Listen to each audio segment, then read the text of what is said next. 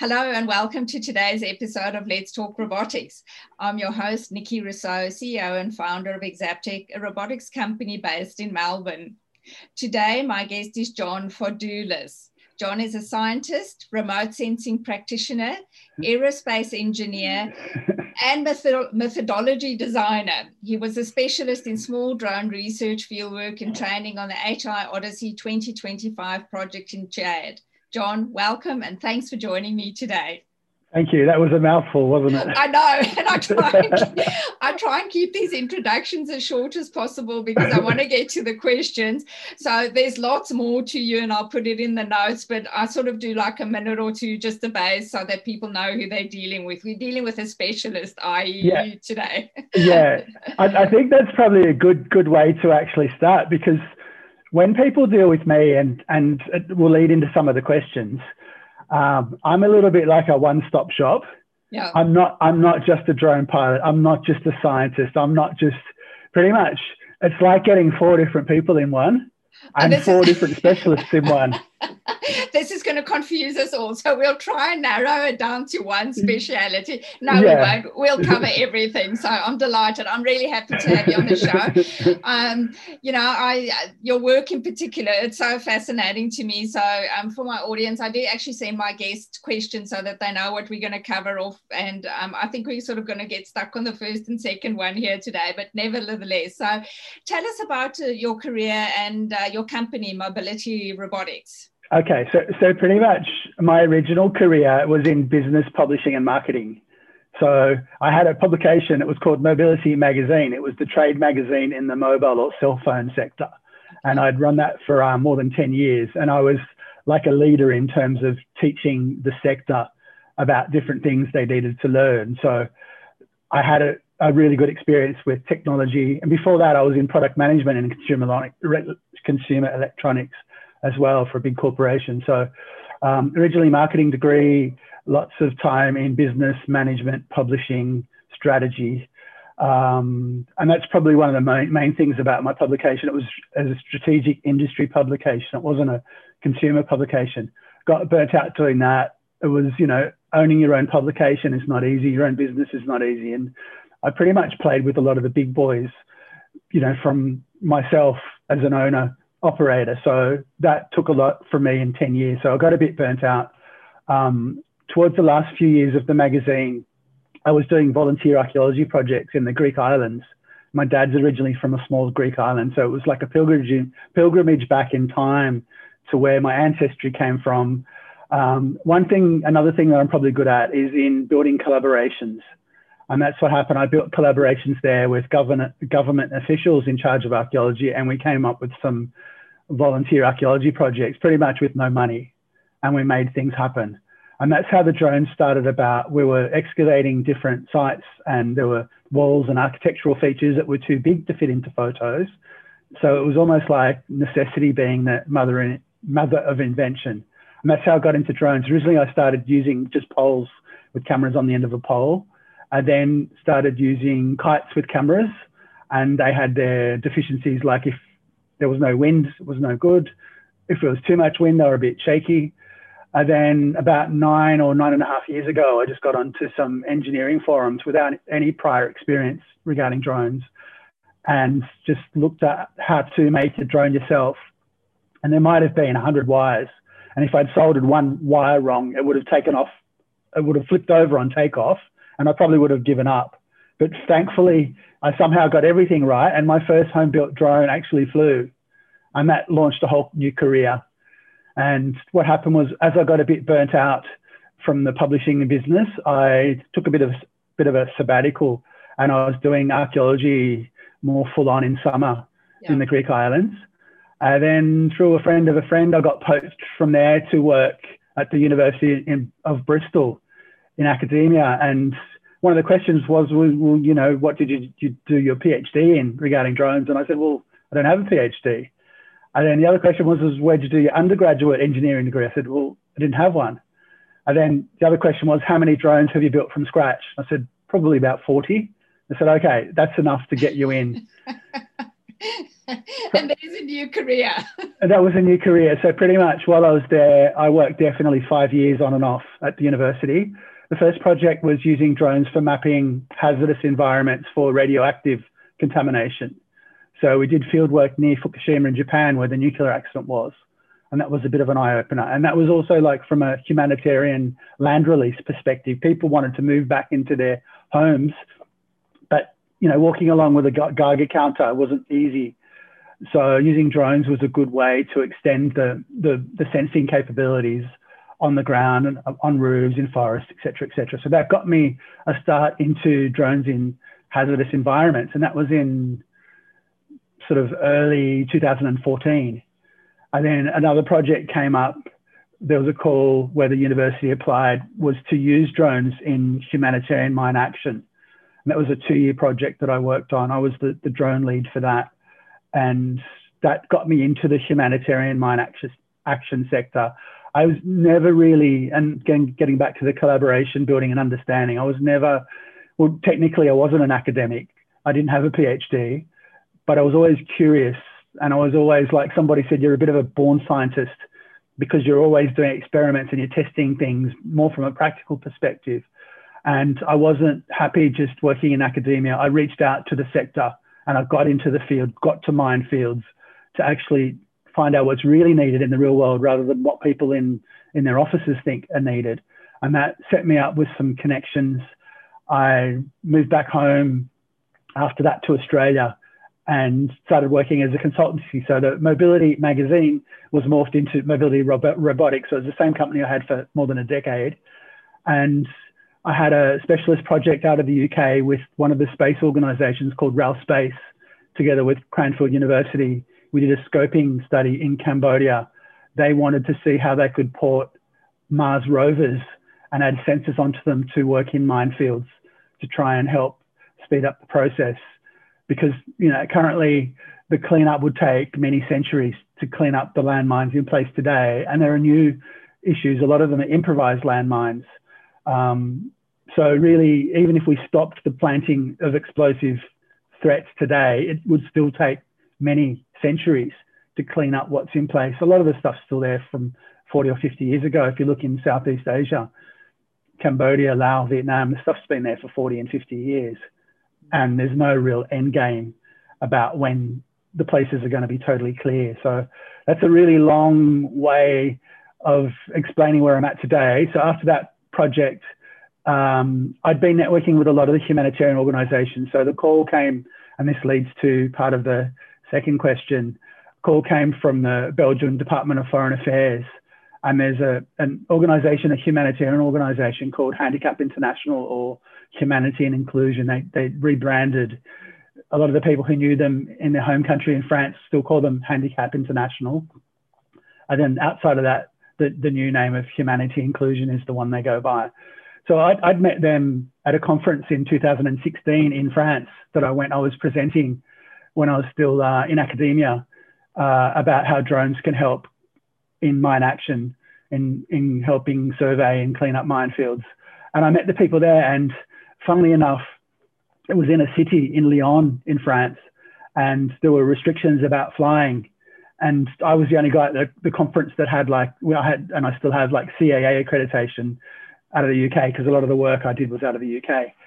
And even with that, dealing with the French regulator in the built up area, there were too many restrictions. We needed parachutes and all sorts of stuff to add to existing equipment to do the demos at the conference. So I said, okay, let's scrap the full on demos at the conference. Why don't you come to Bristol? I've got a 200-acre farm there that I used with locked gates. We can set up whatever scenarios we want there. We've got full approval. So that led to a workshop that I had with HI. HI is a good abbreviation for them. So some of their technical specialists and their program and director came, and we had in early 17, we had a 3-day workshop, and we set up scenarios at the farm and did flying to show to them in a practical way how drones can make a difference. So I was always in touch with them. This call came along. It wasn't just like as a contractor. I pretty much, for the call, they said, okay, there's an innovation call. What can we include in that call? What should we do with drones? There were some other parts, but my area was the drones. So I said, okay, well, these are the different work packages that are possible. They said, okay, cool, write what you think would make a difference and how to innovate. So I pretty much wrote the strategy and wrote the work packages that was submitted to the donor. So there wasn't really competing people, because at that stage, it wasn't just, in a way, I wasn't doing training. I wasn't a drone trainer, but just to make that package easier to digest, I said, okay, I'll do the training, I'll do the field testing, I'll do the science. So I wrote all those work packages, and that gets back to the one-stop shop, example. So what happened, the donor liked the idea. They thought we could make a difference, and they thought it was a cause worth supporting. So the project was approved.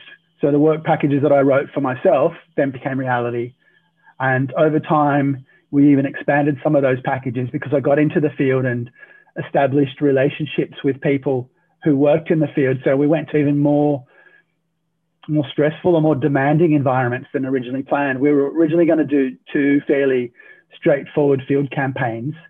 In the end, I did 4 really intense field campaigns plus an initial campaign. So the scope was more than doubled. And even the last campaigns, we were camping inside actual minefields for like 10 days at a time. That wasn't part of the scope. Just getting there is risky, let alone living inside a minefield and working at night around the minefield. So that's how the scope increased over time. And we were lucky that the donor was flexible, that we had opportunities in the ground. They let us seize those opportunities, and we achieved some world firsts because of that. So that's a long, convoluted explanation about sort of parts 1 and 2 in the question. Look, it's fascinating. And just for our audience, I saw your presentation at the World of Drones and Robotics Congress in Brisbane, and that's of course where I thought, now I must speak to you about this. Yes. Chad, and in particularly northern Chad, is heavily contaminated with landmines and other unexploded bombs, largely for the conflict between Libya and Chad in 1979 and to 1987. So other countries, as you've mentioned, in the world, I lived in Rhodesia, which is now Zimbabwe, for a brief spell in 1979, 1980. And the joke was come to Umtali and get bombed. And this was, I was wearing a T-shirt, not very funny at the time, because there were a lot of landmines, just a hill across from my house where I lived. And, at night you can hear these landmines going off. It's either a dog being killed or a child being injured. And it's devastating, the damage these mines do. So, talking about you just living in an area, in a tent in the desert now, talk to us about this. I mean, how did you do this? Did you have a crew of people helping you? How did the whole thing play out? Yeah, definitely. Well, we didn't even have tents. Generally in Chad, in the summer, you camp under the stars because it's quite hot in the day, and even at night, you might cover yourself up from 2 a.m. with a blanket till sunrise, or often I was awake soon after 2 a.m. anyway. Where the main place where we did this intense research was, there was an abandoned military base. So there was almost like some portable hangars, or not portable, like some metal hangars. So we parked the vehicles in there, and that gave us shelter. And we just had our camp stretches where we just slept. But the thing is, they were open at both ends, and we had many, many sandstorms. So it was like being in a sandblaster in there. It was like in a washing machine. One of the local staff was worried about me one night at about 2 a.m. We were all woken up, and it was like, the sandstorms are strong enough to blow your stretcher over. That's how strong they are. One of them was really worried. One of the staff was really worried. They said, "John, we want to lock you in one of the vehicles to keep you safe." Like, people in northern Chad, some of these people are tribesmen, they're used to that. They grow up with that. But for me, being from Sydney, I'm not as resilient as some of those people. Thankfully, it was all okay, and they were actually surprised at how resilient I was. But it's quite difficult, and just the terrain and the environment, like the extreme heat. In summer, it's more than 50 degrees in the middle of the day, and it's really hot. It's really like dry heat. The sandstorms were definitely an issue. There's scorpions, like in our little camp where the little gas camp stove was. We found scorpions there many mornings, and the local people killed them, the scorpions. you know, there were tracks from hyenas and jackals and stuff at night we'd seen around the camp. So just being there before you even factor in the explosive hazards is just a risk. It's also where most of the places I work are a red zone, do not travel.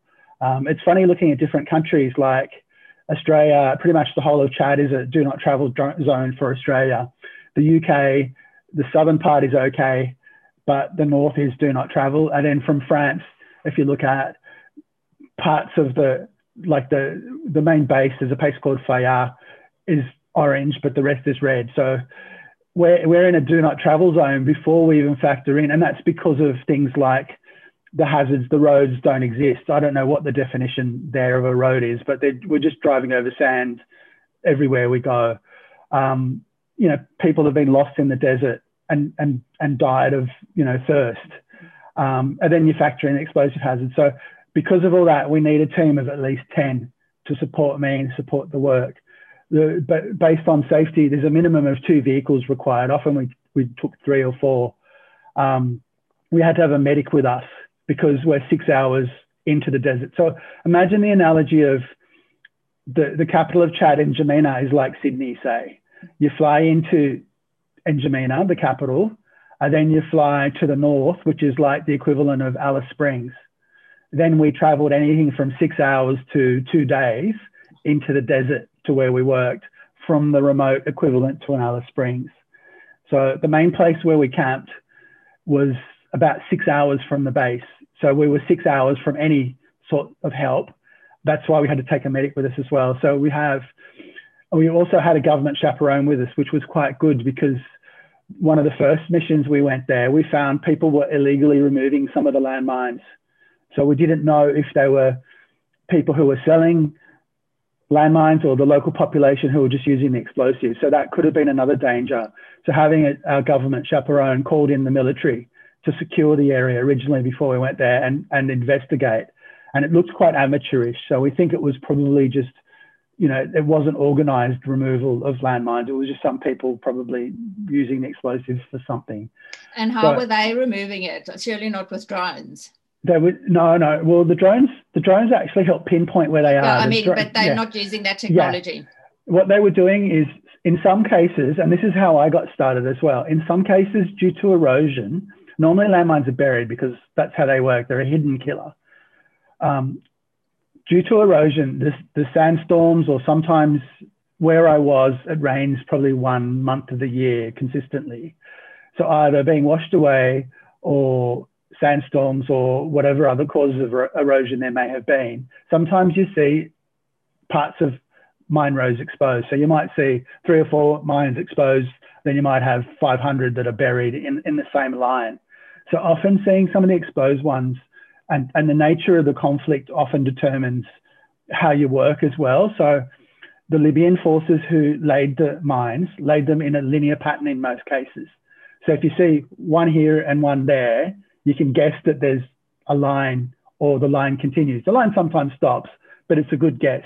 So what the people stealing the landmines would have done is seen a couple on the surface, and then they would have taken a risk of how to get there either that way or that way, and then gently walk along. And they could have maybe had a stick where you prod a little bit first too, because the small mines take maybe 7 to 10 kilos to set them off. The bigger mines, the anti-tank mines, probably take 100 kilos to set them off. So a little stick prodding. And that's how a lot of poor countries started in cleaning up mines 20 or 30 years ago. They didn't have metal detectors back then. I met a guy in Chad, one of our chaperone on the last mission said he was employed in the government mine action service because after the conflict, he just went with no tools, just with a stick, just digging up mines, risking his life every day.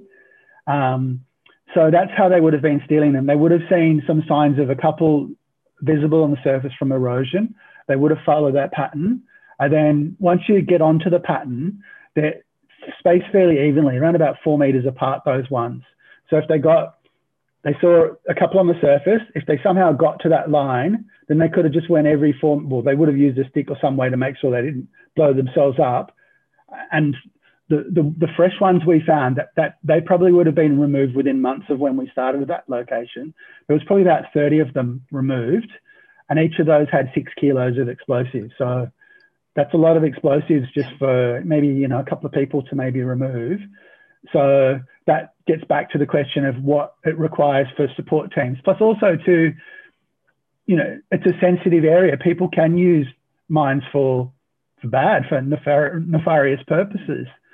So to have a chaperone with us as a humanitarian organisation to help make sure that we stick to all the rules, but also to help us when we need support as well. Like I said, they called the military in to investigate. Maybe there were people hidden over the hills that were digging them up, waiting to see what would happen. So it's good. And also to, sometimes they're sensitive in terms of just, sometimes there are different factions within the communities and whatnot. There are rebels that actually have active conflicts at times in northern Chad. So just to be sweet with the government and to be all official and above board, it's important to have their support. So that's why having a chaperone from the government, having a medic, we had a couple of people from the NGO. We always had to have a bomb disposal specialist because he assessed the risk. He gave me guidance. So what we do, a lot of the work was at night. So we'd scope out in the day where to stand and fly.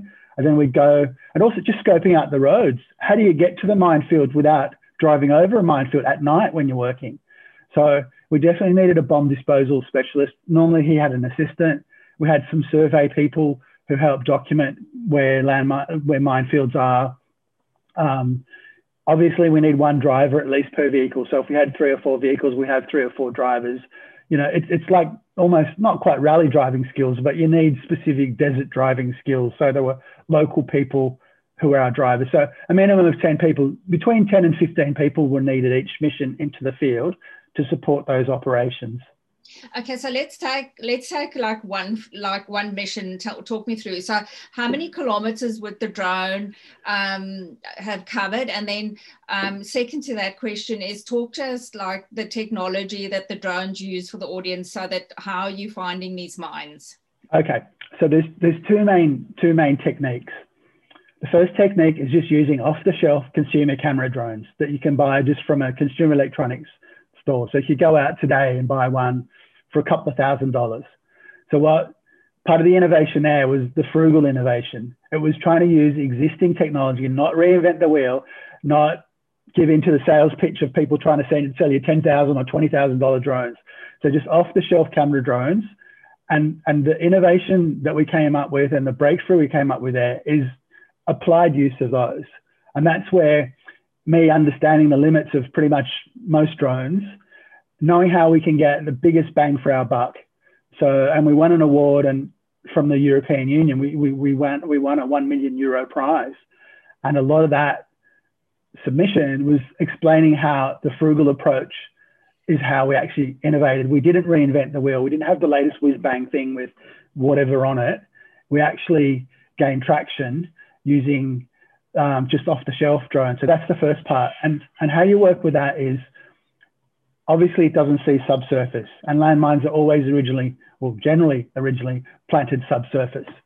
So the main thing there was working with the field operators and understanding, are there any other indicators? Are there secondary indicators of buried landmines? So I spent a lot of time interviewing the field person, not the office personnel, the bomb disposal guys who were out in the field. And I went to many field sites to see for myself.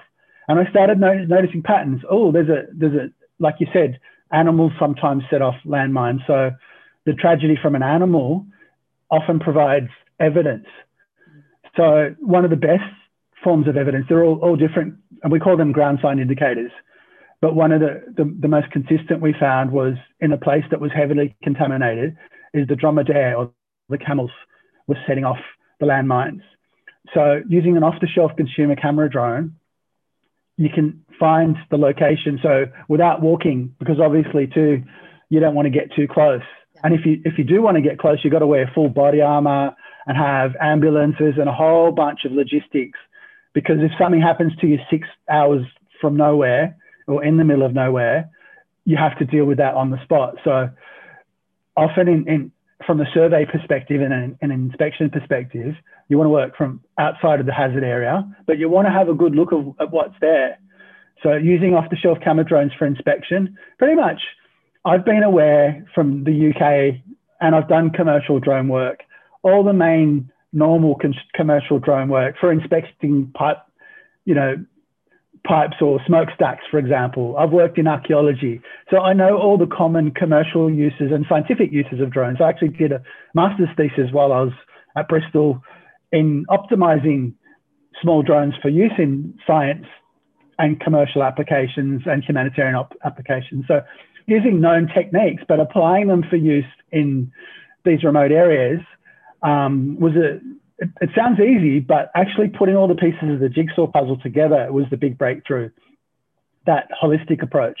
So in that example, we'd take photos of where, say, animal accidents would have taken place, or sometimes vehicle, but let's just stick to animals because we could be here for hours talking about different examples.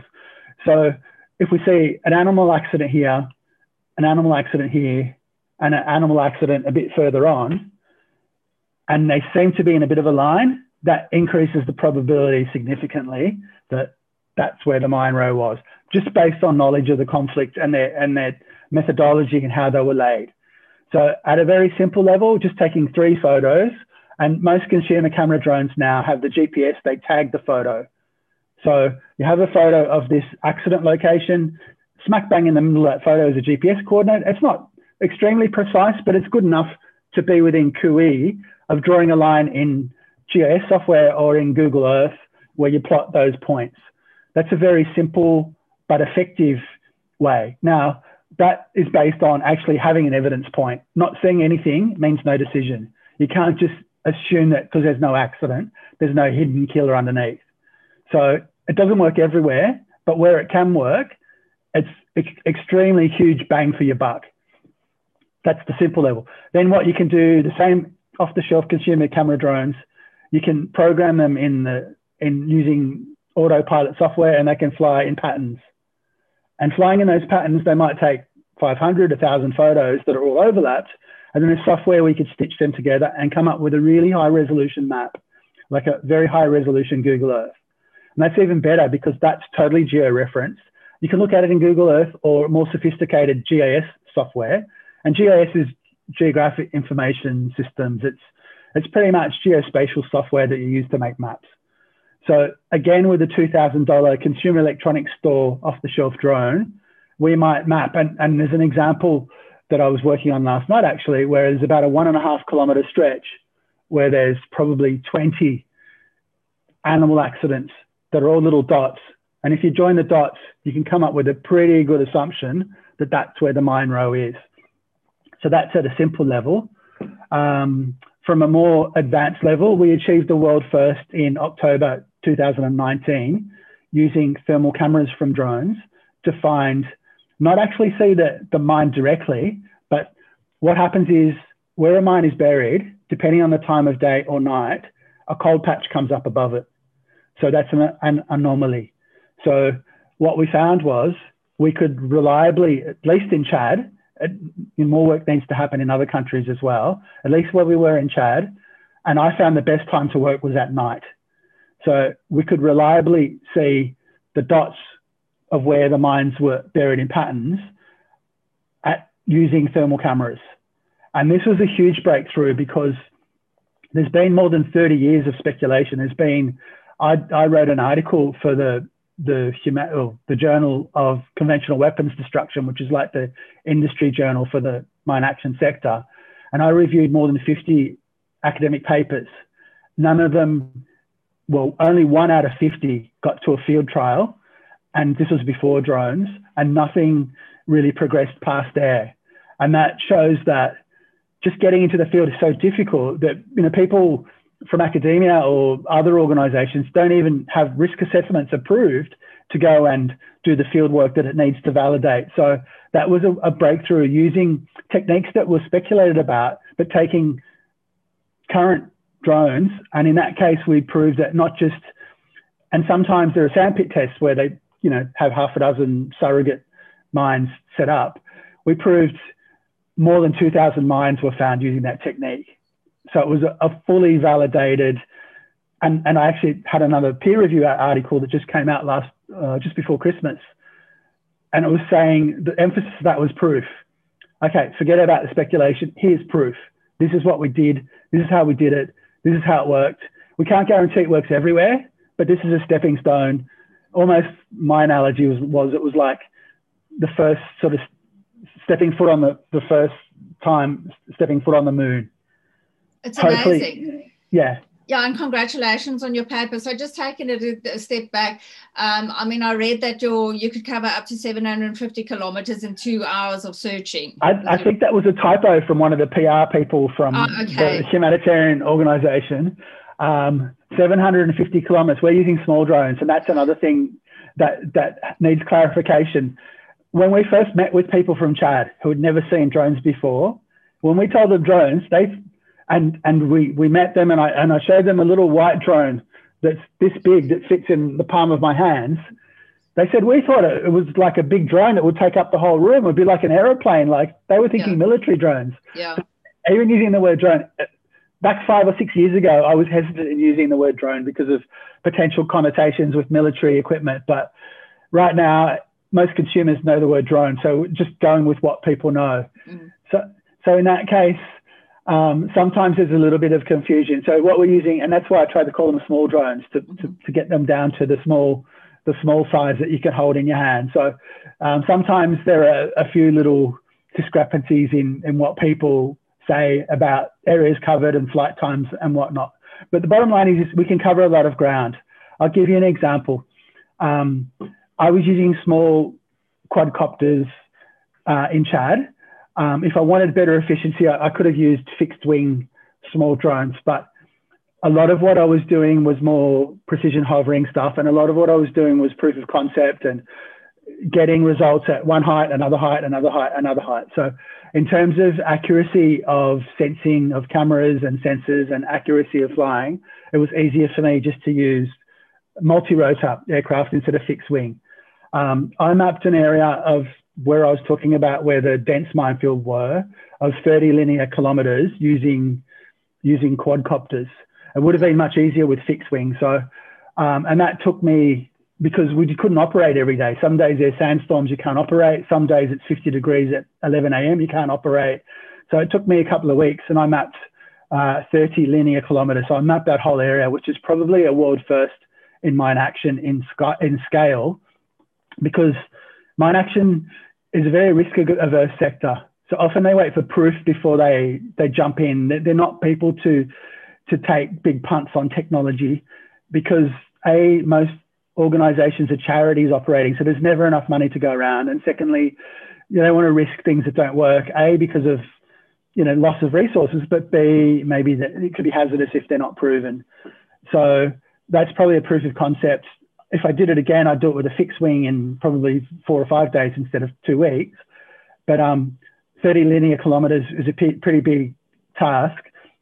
And that was sort of surface optical imaging. So finding all those examples of the animal accidents, it was up to me. In some cases, I came down to the resolution of where like the actual mines were on the surface. So I've got some maps that actually show the dots of the mines.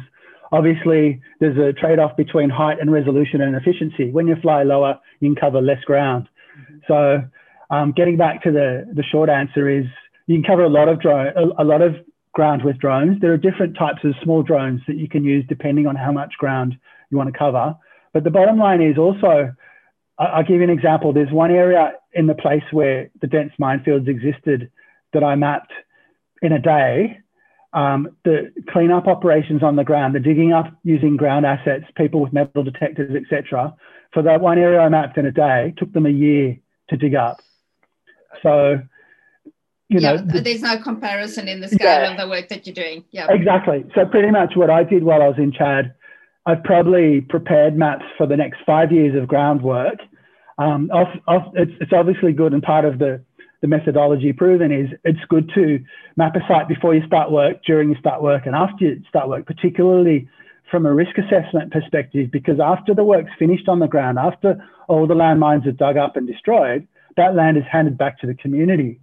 And if there's something that happens later on, you've got maps showing where the work took place and many different things. Like, for example, you might have maps that take place during clearance operations while mines are being dug up, maybe somebody might plant a mine back there. Some people have, agendas in some of the countries, especially where there's like rebels, disputing things with the government. So there might be an example of the area was handed back to the community and you got evidence that it was clear, but then one single mine was placed back there to pretty much wreak havoc.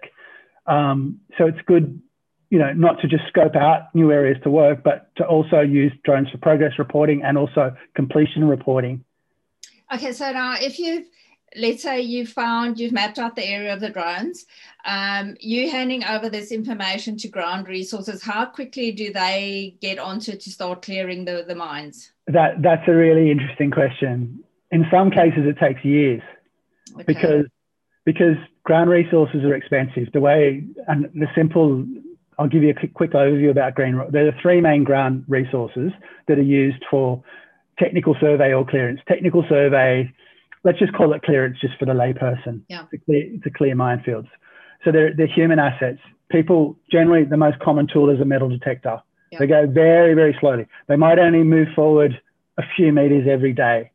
And if they find, one of the things that slows things down, if they find scrap metal there, they need to dig the false alarm, so that can take a really long time. So human assets with metal detectors, it's a really meticulous, slow process. The other sort of asset are animal assets. You can have like sniffer dogs or rats or even some others. I heard somebody talking about mongooses at some stage that sense where the buried object is. They're trained to sense the buried object, and there are different operations around the world. The most common are sniffer dogs and rats. So they're animal assets. Then the other is mechanical assets. So mechanical assets can range from, there are machines called flail machines. What they do is they pretty much drag the top, say 15 centimeters of the ground, and they might have chains or they might have big spikes or they might have whatever. It's sort of like a big plow, a reinforced plow that pretty much plows the top maybe 15 centimeters of the ground. And what that'll do is it'll flick the landmines up to the surface, or it'll set them off and destroy them. And there are other sort of mechanical assets too. Often, if you look in Southeast Asia, you need to clear the vegetation before you, because if somewhere's been left for 40 years, it's all overgrown with weeds and bushes and whatever. So sometimes you even need mechanical assets to open up the area, or people might go with even clippers from the garden and just cut the grass little bit by little bit. So those ground assets, and that's the main breakthrough and the main value that the drones can help add, is in helping to get better productivity from those ground assets. Because of safety, and I'm not even talking about safety, because I'm assuming safety takes place. There are procedures making sure things are taking place. So safety is not negotiable. What can be negotiable is coming up with better techniques to speed up the process and to get better productivity and to save costs. So in that regard, the drones help. Firstly, if we can, and the best example is to pinpoint where to start work. So I'll give you an example.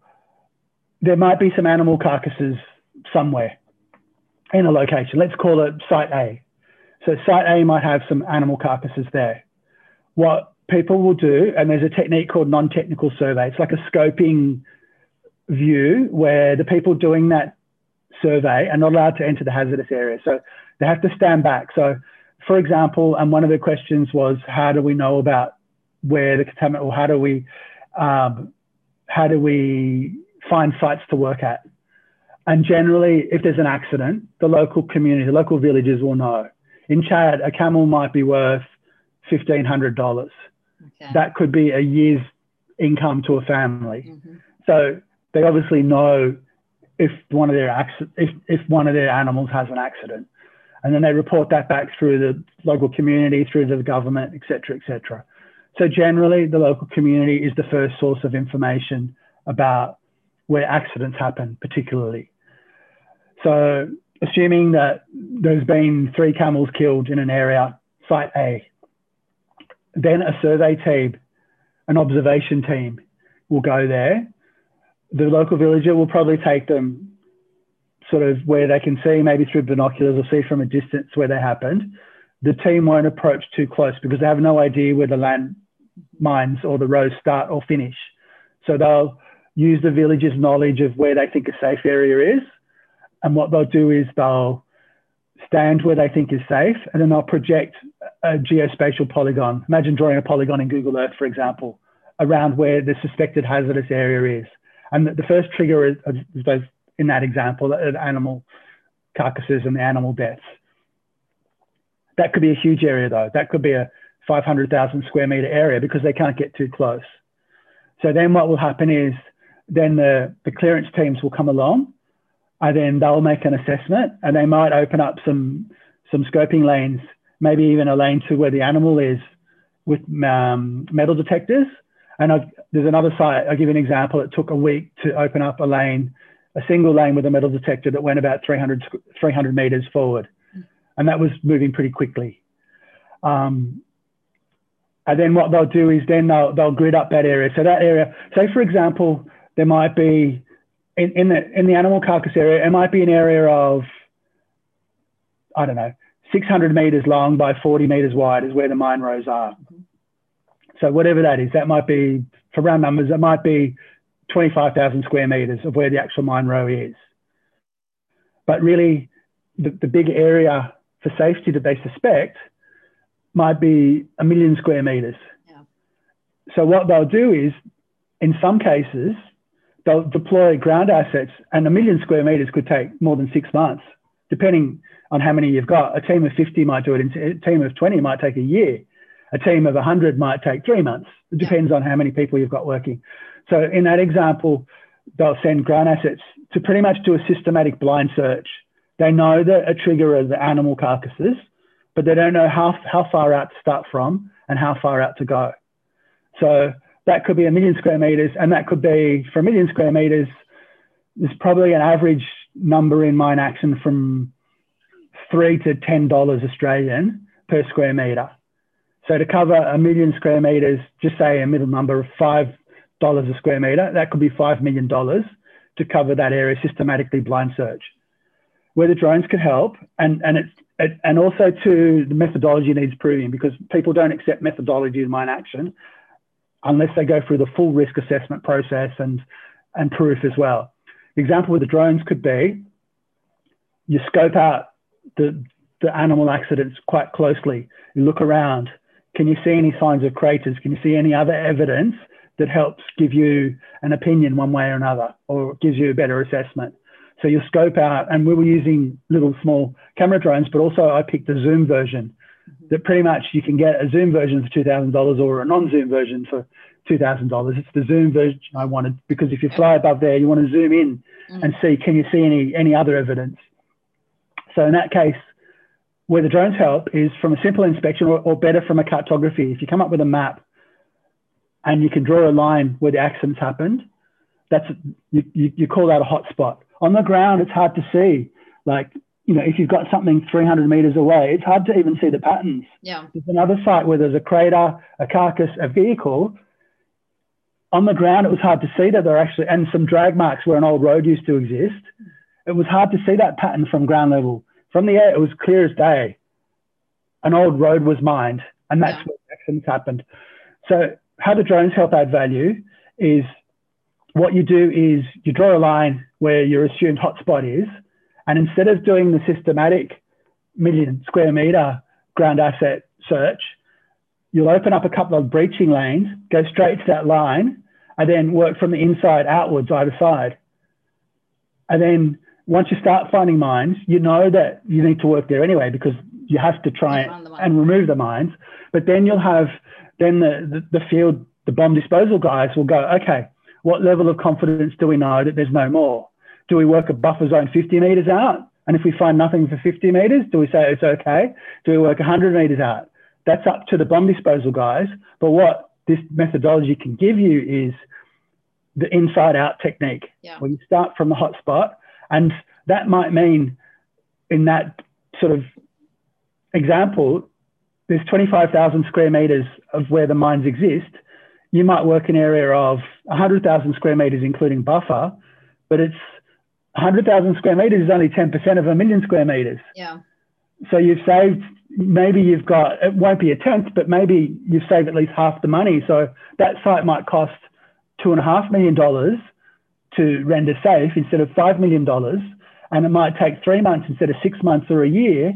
Or getting back to your question about priorities and how soon sites are worked on, if there's 20 of these sites, maybe that area gets worked on in 3 years instead of 20 years, because there's always a backlog of sites to work on. So that drone methodology, the inside out idea to pinpoint, is a way that can actually make a tangible difference. And we're talking about a tangible difference from a $2,000 consumer electronics store drone, plus a bit of software and some computers, and obviously training's needed. That's maybe one of the discussions for the later questions. But, you know, a $2,000 drone plus the training, you know, it's more than that with all the, you know, the capacity building. But just in that one site could justify the full drone program to be launched.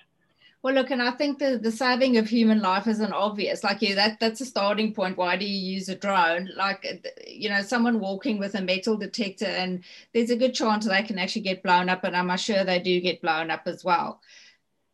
Yeah, they do, and that's why they have to wear body armor. There's medics, ambulances. It's all about risk mitigation, but it's still probably one of the most risky jobs in the world. No, I'm sure, and I don't think they're probably that well paid anyway. And Chad, like, if you're doing ground resources, this is just something that you need to do. Exactly. So typically, how long, if you go to Chad, how long are you there for? Okay, so the first mission was more of a scoping and collaboration mission, so we'll just put that aside. The last 4 missions were more full-on field missions. The full-on field missions ran for generally about 7 weeks. Sure. So I was in and a lot of that is in the desert. You have meetings in the capital and whatnot, but a lot of that is in the field. And what I would do is, for example, I'd fly to the north to the desert. I might have done, for example, I had 2 levels of diploma training courses that I wrote and delivered. So I might have done 10 days of training at the base in the remote location, the Alice Springs equivalent. And then I might have gone out into the field for 10 days, come back, done some more, gone to the capital, gone back, gone out into the field for another 10 days, et cetera, et cetera. So generally the time away from home from Australia was about 7 weeks. And it's hard to get to because, you know, just to get to the capital is normally, you know, flying from Sydney to Paris, normally overnight in Paris, have a bit of a sleep, then Paris to N'Djamena, then normally meetings and a few days in N'Djamena, then N'Djamena to Fayard, which is where the regional base is, and normally a few days there preparing, then field and whatnot. But even towards the end, the last 2 campaigns, there's a regional airline that stopped working. There was some, I don't know what the issues, financial issues or something. So that meant 2 days overland from the capital just to the base before we even got to the field, which is really, really taxing and really, really exhausting. And we had to camp just out under the stars during that 2-day overland journey just before even getting to the base to do the field work. So yeah, the short answer is generally 7-ish weeks is when the main field campaigns took place for. So have you been going like every year since your initial just your scoping one? And I mean, obviously COVID would have impacted this again last year. Yeah, so the project, the Odyssey 2025 project, started in October 2018 and finished officially in March 2020, which pretty much coincided with COVID, is when the project finished. So I went 5 times to Chad over that 1.5 year period that the project ran. And then in the last year of the project, I probably spent nearly half a year in the field in Chad. So that's a lot. Like, okay, the people who live there are quite resilient, but for somebody from Sydney, 6 months in the field in the Sahara Desert is a pretty big call. So how did it affect you mentally, you know, emotionally, physically? Like, did you see some differences in yourself? Oh, definitely. Particularly the overland journeys were the ones that were the real ones that had a physical and mental impact, because imagine this, I fly from Sydney to Paris, that's a day-ish, have a sleep, and then catch and also the timing of the flights to N'Djamena are once a day and often didn't connect. So that was good in a way. I got to have a sleep in a hotel near the airport in Paris. So Sydney to Paris is, say, 24-ish hours, have a bit of a sleep, have a shower, then depending on whether it's a direct flight to Chad or an indirect flight goes through Nigeria. So a direct flight's about 7 hours. The one via Nigeria is about 9.5 hours.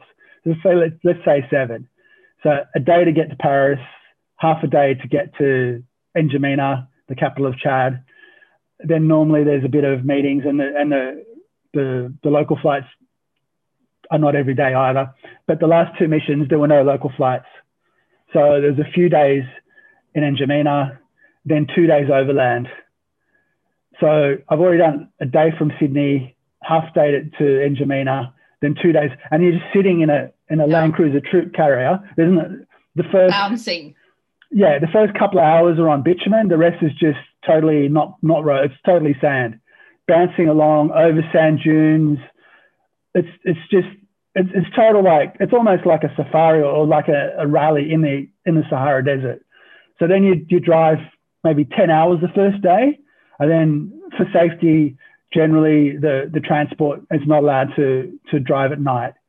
So you pull up stumps and camp, normally outside like a little local school building. It's like a 1-room building.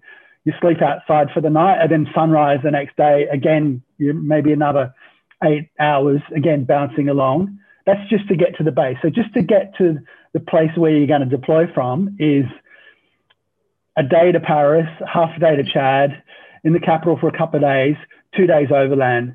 So by then it's just like total exhaustion. Yeah, you're knackered by the time, and now you have to start serious work, and you actually need another holiday. Yeah, knackered before I even start work. Yeah. Physically, mentally. And also there's danger. The roads, there's accidents all the time on the roads. There's kidnappings on the roads. It's like, even the food, we take a packed like picnic with us. The food doesn't agree with me. The water does. I've been sick from the food and water so many times, I've lost count. And that's before, and then you've got to get there, then prepare all the equipment, because who knows if the equipment's being moved. Generally, the equipment was locked up safely, but charge batteries, prepare equipment. Then the internet is almost non-existent. And if you've got to do firmware updates of drones or cameras or sensors, it could take half a day just to download a firmware update. And it's not very user-friendly for offline environments. And where we work in the field is totally offline. We have no internet at all. So if you don't do a firmware update and you get into the field and it says, drone cannot work without a firmware update, you're screwed. Yeah. I planned around that every time, but there was one example from DJI, one of their drones, you need to refresh the license every week. So if you're in the field for a week, how are you going to refresh it? Yeah. Without internet, it will stop working. So in that example, we had to drive 4 hours to find a really weak 2G internet connection to refresh that license. That's totally user unfriendly. In future, that drone is a RTK Phantom that has some surveying advantages. In future, I'd really think seriously about purchasing that again, because it's useless in an offline environment. You cannot use it after a week without pinging the server. So these are all small things. And getting back to, and then the pressure. If something doesn't work in the field, it's on me. I've got 10 or 15 people supporting me. I've driven 6 hours into the middle of nowhere. And if something doesn't work, it's on me. Yeah. So definitely the physical and the mental, because you're knackered before you start, and then you've got all the pressure of making the mission work. Like, okay, I've got people supporting for safety, but these are not specialists who need to deliver from the drone's perspective. Yeah. So definitely towards the end, I was needing a total break from everything, because it was just, and in a way, COVID gave me that break, because you don't really want to, in a developing country, you don't want to be in a developing country when there's COVID. No. So I pretty much got out. I came back on a military flight from the north. That was a bit of a band-aid to stop me having to. So I went and did the best field mission after all that, 10 days in a remote location, no internet, no anything, come back to the base. And then luckily the country director organised for the EU, organised transport on a military flight back. So it saved me 2 days over, because I was exhausted. So what I just said was just getting there. Then there was 10 days in the field of total exhaustion. And I was living on 3-4 hours a night, maximum 4 hours a night sleep, waking up at 2:30 a.m. to work at night, going to bed at midnight after charging batteries. So that military flight back to save me 2 days overland was a small savior. It was like a whole, it's not you're just looking at it as like you've landed the jackpot. Someone's looking after me. Yeah. And then COVID happened, and thankfully what my priority was, I grabbed with both hands any opportunities to do field work. So the amount of field work that actually took place was about triple that was written in the original proposal. And that's what I was thinking. This could be a once in a lifetime, a one-off. Let's grab the field work, do the maximum amount of work in the field that we can while in the field, because just getting there is a drama. So because of that, there's probably a year or more than a year's worth of data to process and to analyze. So what happened was there was a small extension where there was some funding where I wrote some articles, some peer-reviewed articles, and particularly that one proving after 30 years in the real world how small drones can find anomalies that indicate the location of buried mines. So in a way, I just totally collapsed when I came back to Australia. COVID was good. COVID was almost like, our borders are officially closed at the moment. Yeah. So that was a good way to keep me, in Australia, not running around too much, recharge the batteries. Also to process the data, it took me more than a month just to get the first stage of, like I said, there could be a year in actual data analysis, particularly from the scientific side of things, coming up with a cause and effect. So, there were the first couple of articles since then written, peer-reviewed in the sector. And that's important too, because the strategy there was not to go with an academic journal, because people working in mine action don't read academic journals, but the journal that we went with is actually read at all levels, from senior management through to the field operatives, the bomb disposal guys. So that part of dissemination and advocacy and sharing lessons learned was also important. There's no point coming up with a world first and keeping it to ourselves. Yeah. So that's why that was happening. So getting back to exhaustion and whatever, COVID in a way helped me for the first little while. It's been a bit of a barrier now, because even operations are still a little bit sort of clarity about what's happening. Even in Chad now, the operations travel shut down, I think last week for a whole week, the whole of Chad. So in a way now, COVID is a bit of a handbrake to getting back into the field. But the first little bit from March probably till September helped us and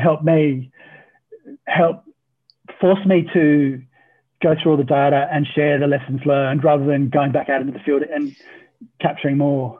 Well, look, I suppose, who else in the world is doing this? Are you the only person, or do you know of other people? Because read the lessons learned, other people could be doing the same stuff and, making a difference in other countries. Yeah, I think one of the main things, and I don't say it, but a few people have said it, is they think that I'm probably number one in the world at doing this. And the benefits being I'm always adapting and improvising. So if I was just a drone pilot, I wouldn't be trying to do a lot of the science. And another part of the project, it was like doing two missions in one, is we set up a field lab where we buried about 40 different landmines at different depths. And I had a thermal camera capturing the imagery every minute, 24 hours a day automatically, to work out more of the science of when do you fly? Do you fly daytime, nighttime? We found that when it was windy in the desert, the anomalies weren't obvious. So it was like, don't fly when it's windy, fly at night.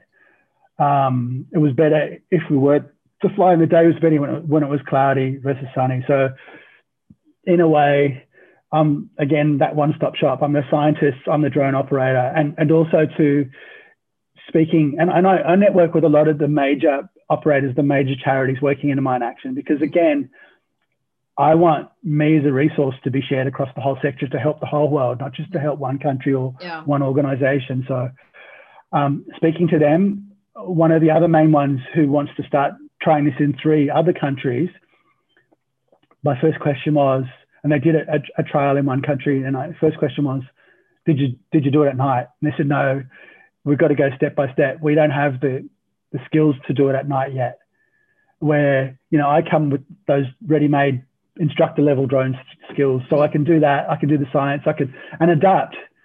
Like sometimes you find things in the field that you have to adapt in an offline environment. You can't come back and look at a forum online, or you can't come back and email somebody. So that's one thing, a point of difference for me is having all those multidisciplinary skills. I'm like a specialist in maybe 4 different areas to make things happen in the field.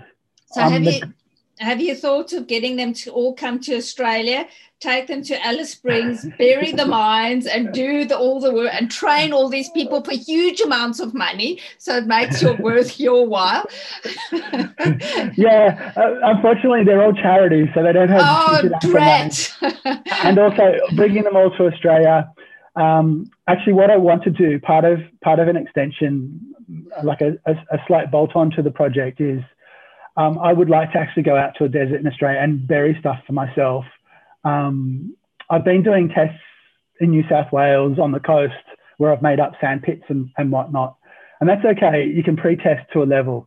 But I actually want to go out into the desert in Australia. I was thinking ideally somewhere I could drive to rather than Alice Springs, so I could more easily take all my equipment. And also too, with border closures because of COVID, if I could go to the New South Wales desert, that's somewhere where I'd actually like to bury things for maybe a week or two and set up that test kit and run it 24 hours a day. And that's a really, really, there's probably 500,000 data points that will get captured doing that. So definitely thought of that. But generally the people in Mine Action and the humanitarian organizations, it's better if I go to them rather than they come to me. Yeah. So there is talk. One of the major organizations, a different one to the one I've been working with, is talking about setting up an international drone team where they have a specialist team that goes from country to country. The ideal scenario would be for me to go and do field work with them, looking over my shoulder and maybe giving them a bit of on-the-job training at the same time. They should go to do the basic, like the same sort of REPL type training, which is generally the basics. They're just the basics in terms of safety. Then do the applied field training with me and how to do the mapping and the sensing and the more advanced stuff. So that might be a scenario. In Chad, what we did is we taught 10 local people how to operate drones. I wrote level 1 and level 2 certificate levels of training. So level 1 was like an REPL and level 2 was like cartography, data analysis, mapping. It was more the applied use for in the field of how to make management decisions out of the drone data. So I wrote and the government has no regulations in Chad for drones. So we dealt with the Mine Action Authority to accredit to certificate level. So everybody got a diploma. Yeah. So in that case, there's 2 options. You can train an international team or you can train and capacity build local teams. Local's better. Yeah, well, it just depends. In many cases, local is better, but in some cases, like, for example, it depends on how much work there is. If there isn't enough work for the local team, maybe the expats might travel across 3 different countries, or ideally train a local team that travels across their region is probably the ultimate. Yeah. That's all about sort of, grants available and funding available from donors and whatnot. So the first steps along the way are proof. You have to prove something is worthwhile. Then after the proof, you come up with the cost benefit. And then, because pretty much all the humanitarian organizations around the world are heavily dependent on government donors, like the US government, the UK government, the German government, the EU. So the big government donors who fund programs. So you have to prove to them, you have to justify to them that something is worthwhile. But in the example I gave before, and I can put my hand on my heart and say, the inside out technique is something that really has a lot of scope and potential, because just one significant site using the inside out technique could justify the whole drone program for the next 3 years. Yeah. It's just a matter of people, taking that first step. And for donors, another example, and again, I learned from the field. And one of the other reasons why I got the contract, and probably not many other people were capable of delivering the contract, is there are a lot of pieces to the jigsaw puzzle in Mine Actions. Knowing the context, how things work. It's not just, just go fly drones. I taught my niece at 5 years of age how to fly a drone. She's 8 now. She can fly a drone. It's not just about flying drones. It's seeing how the drones fit in the survey process, seeing how the drones fit in the clearance process, how the drones fit in the information management process, how the drones fit in terms of decision making. The biggest thing is decision making.